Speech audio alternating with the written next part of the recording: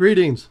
This is Kevin Saunders of the Arizona Bible Class, and this is my podcast. The podcast is called The Gospel Comes to Life, and each week I address the gospel for the coming Sunday. This week, we're looking forward toward the first Sunday in the Easter season, a season that allows us as Christians to remember the events post-resurrection for 50 days, 10 days longer than the season of penitence that we have just completed, that the season called Lent.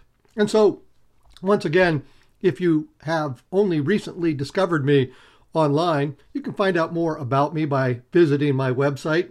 The coordinates are ArizonaBibleClass.com, and there you can find out about my classes in the Phoenix metropolitan area, as well as read my bio, and also look at opportunities that are now available to travel with me to Israel. That trip is scheduled for October 19 through 29 of 2020. And again, by following the prompts at the website, ArizonaBibleClass.com, you can find your way to devotion travel, and there you could actually look at the details about that next scheduled trip to Israel. Now, having said that, I'm going to draw your attention to what is the first of two final chapters in the Gospel of John. The Gospel of John is unique in that regard.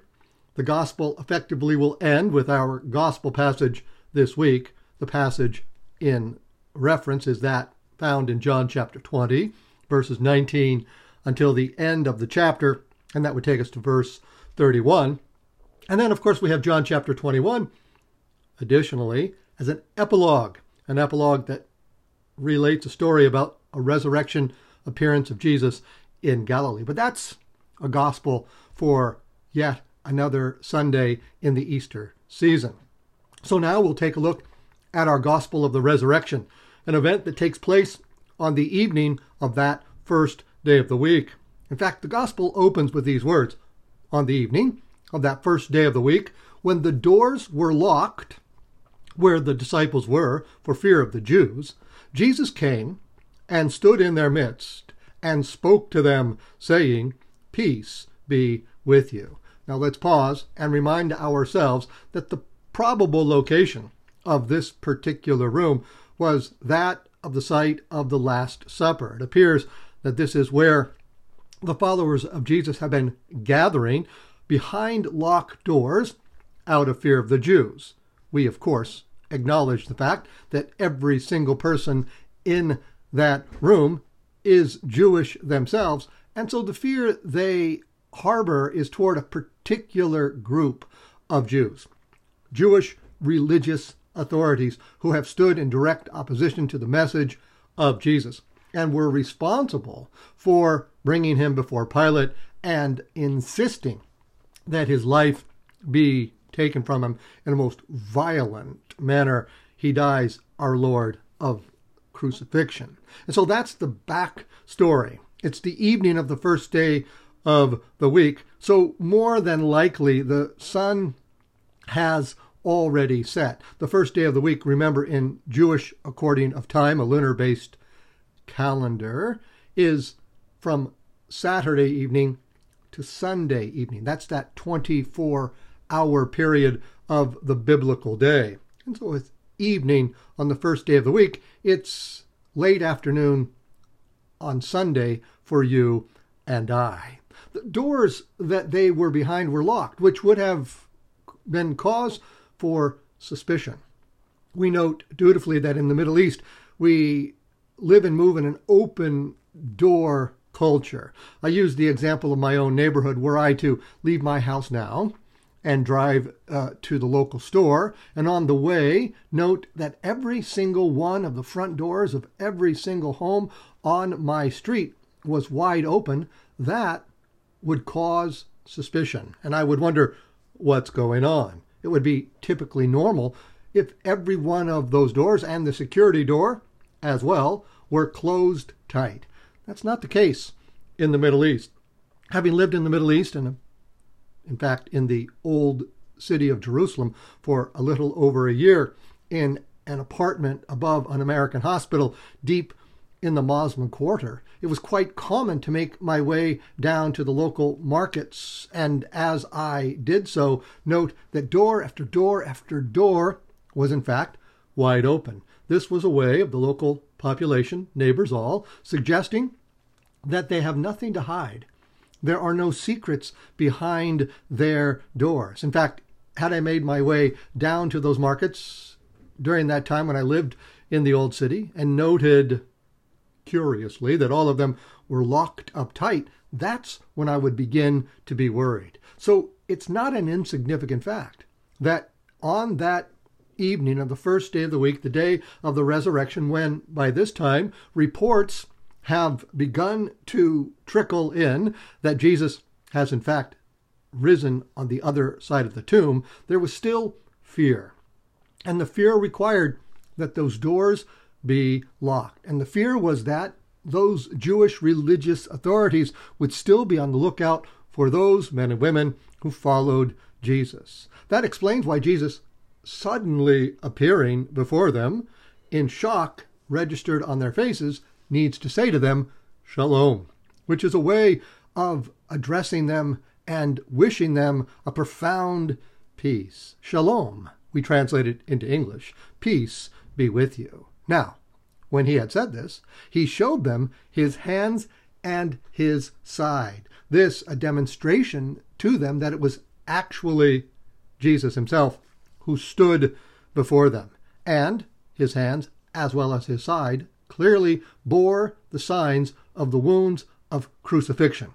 The wound in the side is detailed only in the Gospel of John. And I'll remind you of that particular passage. Just after Jesus dies, John, our Gospel author and eyewitness of this particular atrocity, in John chapter 19, verse 31, writes that it was the preparation day, and in order that the bodies might not remain on the cross on the Sabbath, for the Sabbath day of that week was a solemn one, the Jews, Jewish religious leaders, asked Pilate that the legs be broken of all three crucified victims, and that they be then taken down. So, given permission to do so, the soldiers came and broke the legs of the first, and then of the other who had been crucified with Jesus. Breaking the legs, actually shattering the shins of crucified victims, disabled their ability to lift themselves up with the power of their legs in order to draw breath. Their arms, not as strong as the muscles in their legs, would work involuntarily as long as possible to draw breath, but in a mere matter of minutes, they would succumb to suffocation. An agonizing way to die that was the result of having their shins shattered before their very eyes. Now, when they came, though, to Jesus and saw that he was already dead, he had breathed his last. He had cried out victoriously, "It is finished." They did not break his legs, but one soldier thrust his lance into his side, and immediately John noted that blood and water, separated serums, flowed out. An eyewitness has testified, and his testimony is true. He knows that he is speaking the truth, so that you also may come to believe. This is the detail found only in the Gospel of John. What that soldier was doing was making sure that Jesus had in fact expired. He was responsible for the events of the crucifixion, and it was his duty to make sure all three victims had died before their bodies were taken off the cross. In the outside possibility that Jesus had simply fainted away or swooned in some manner, way, or form, he would take his practiced death thrust of a lance and drive it deep into the left side of Jesus, the side of the victim closest, of course, to the heart.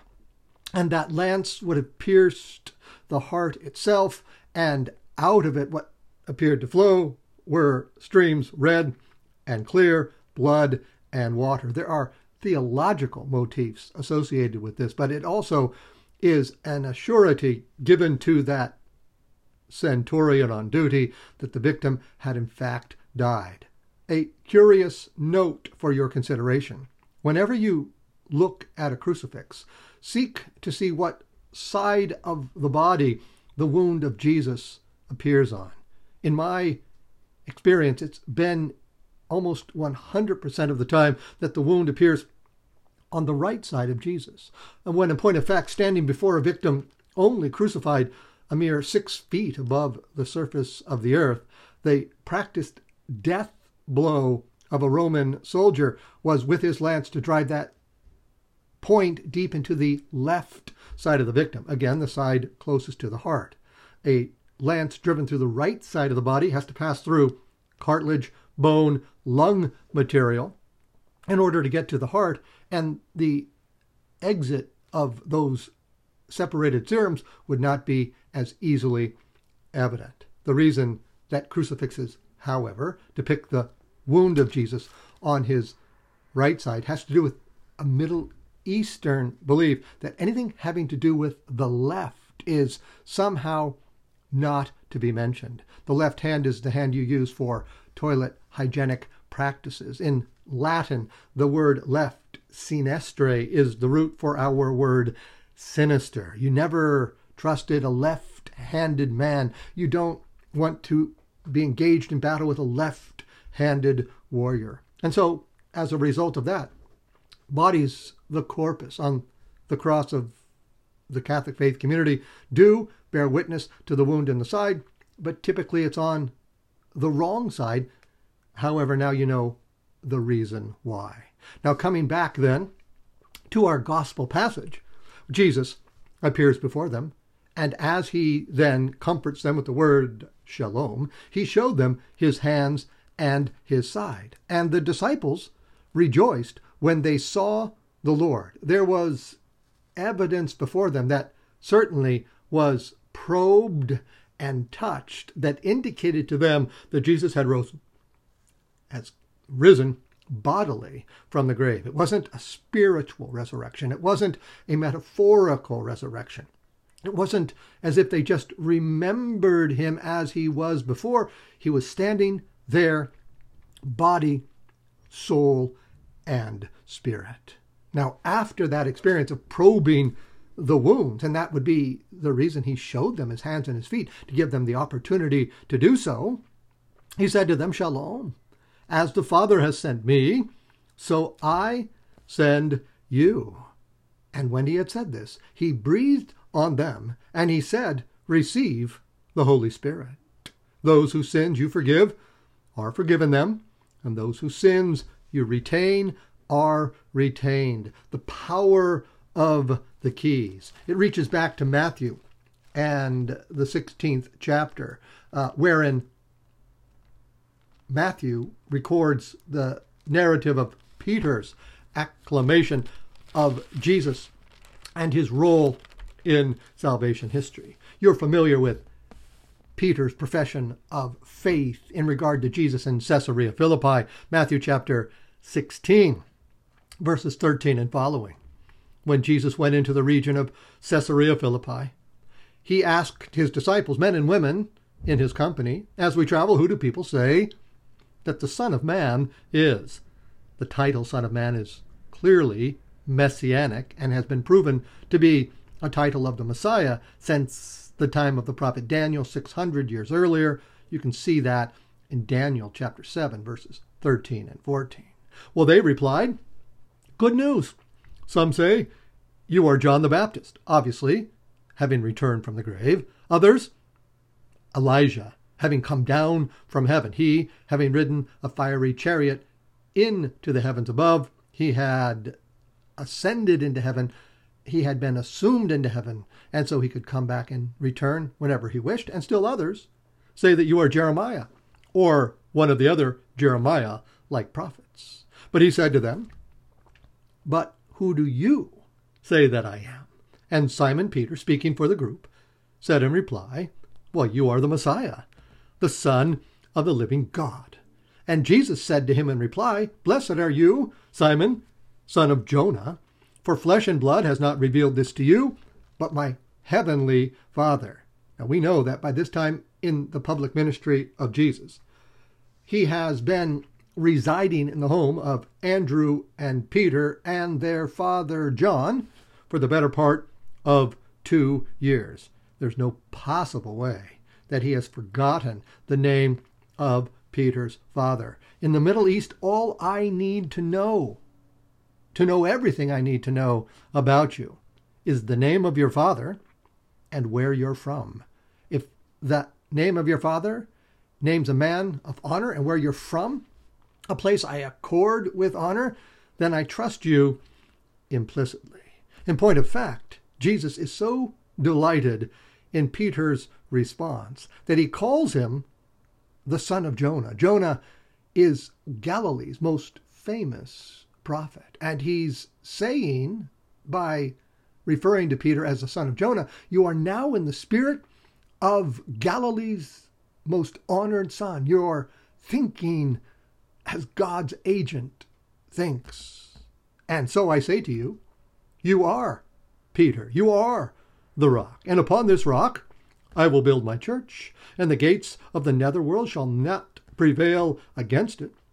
And I will give you the keys of the kingdom of heaven. And whatever you bind on earth shall be bound in heaven, and whatever you loose on earth shall be loosed in heaven. So these words, spoken perhaps just weeks earlier, are now reiterated in this resurrection appearance of Jesus, John chapter 20.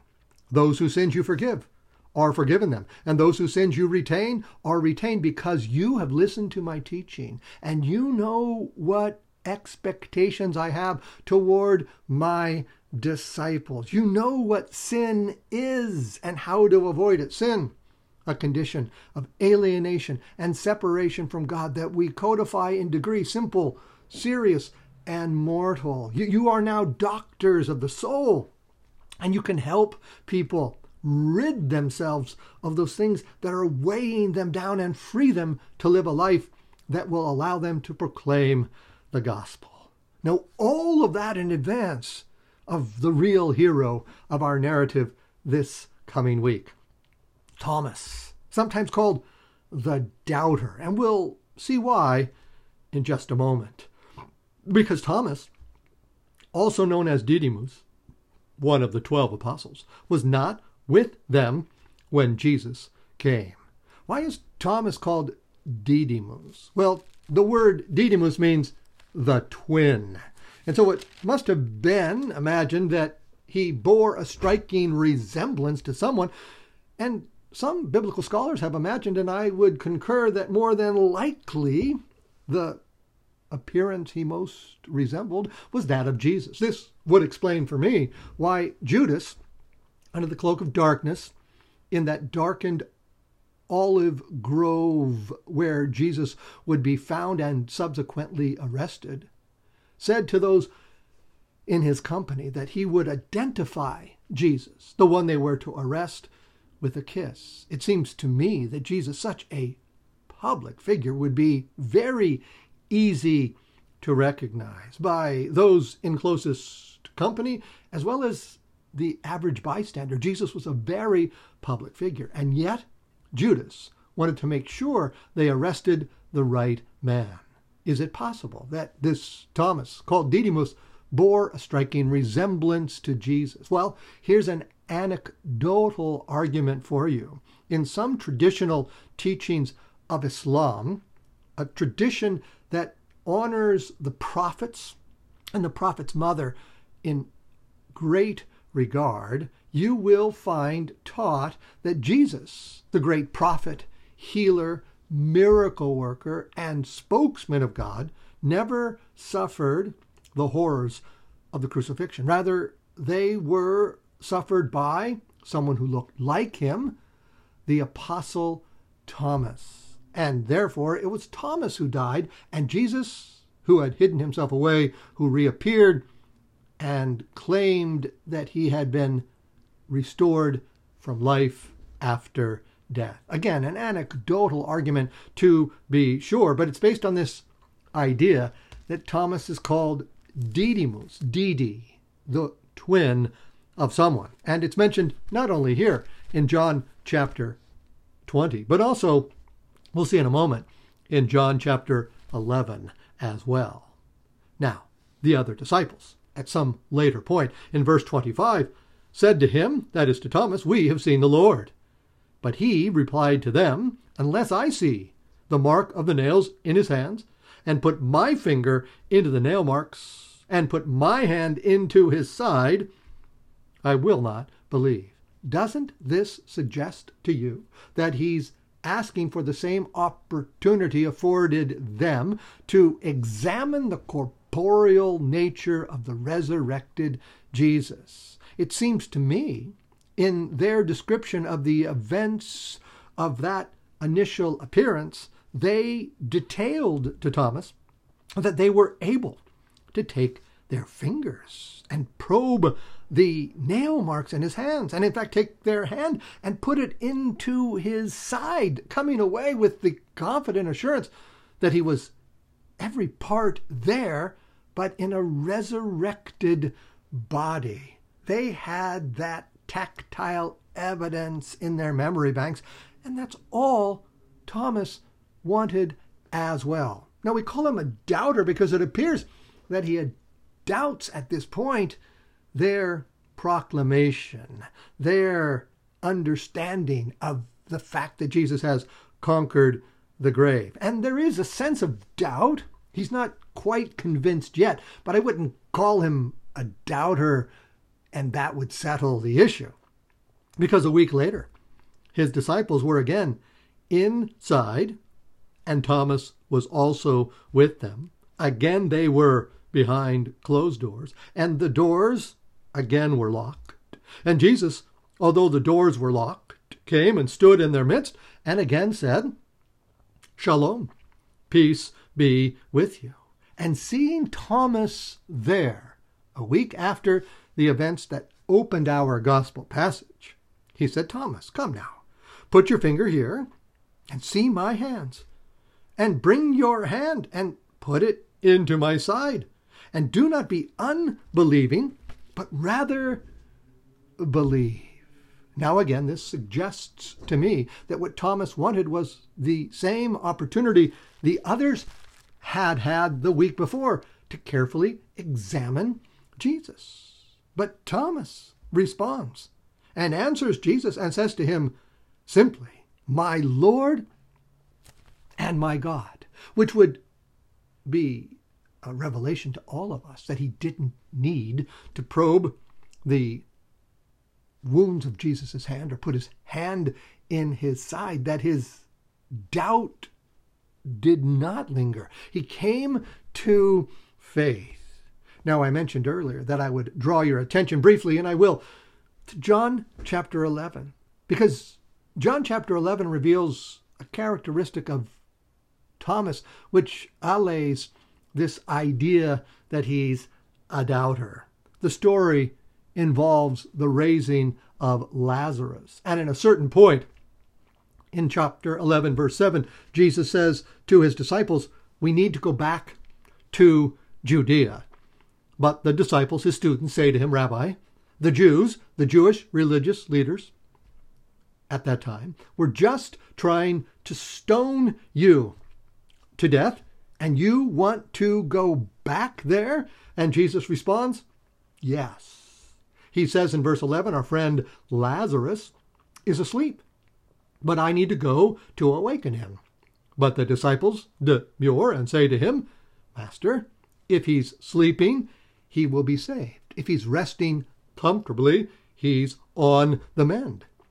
They didn't understand, as John relays in verse 13, that Jesus had been talking about his death, while they thought that he meant ordinary sleep. So Jesus said to them clearly, "Lazarus has died. And I'm glad for you," he says, "that I was not there, that you may believe based on what you're going to see happen as I call Lazarus from his tomb. Let's go to him." And here it is in John chapter 11, verse 16. Thomas, called Didymus, said to his fellow disciples, "I'm in. Let's also go to die with him. That's a statement of a man of courage who says, I don't doubt, I'll move forward in faith. So what's going on in John chapter 20? Well, remember, biblical faith, based on the teachings of Dr. Billy Graham, is a threefold process, right? Biblical faith, to be achieved, begins with knowledge. Upon that knowledge, you then add belief.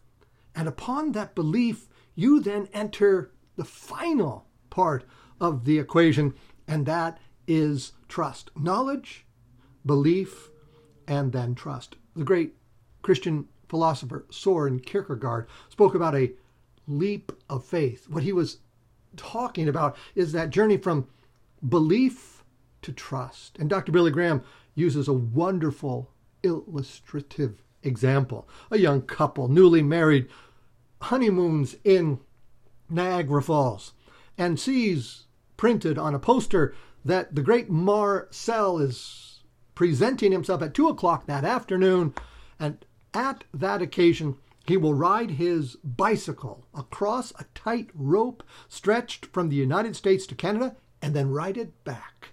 That's knowledge of an event. But seeing is believing. So they buy a couple of tickets. And at 2 o'clock, they are amazed as the great Marcel sits astride that bicycle and rides confidently across the great Niagara Falls and then back. That's belief. You have knowledge of the event. You don't believe it. You see it. Now you believe it. But what about trust? What about that leap of faith? What about that last element that seals the deal? Well, Dr. Graham suggested that is evidenced when the great Marcel dutifully picks out of the crowd that young couple and rides his bike over to them and says, well, you know that I promoted the event. You saw and you believed that I successfully completed the journey across the falls.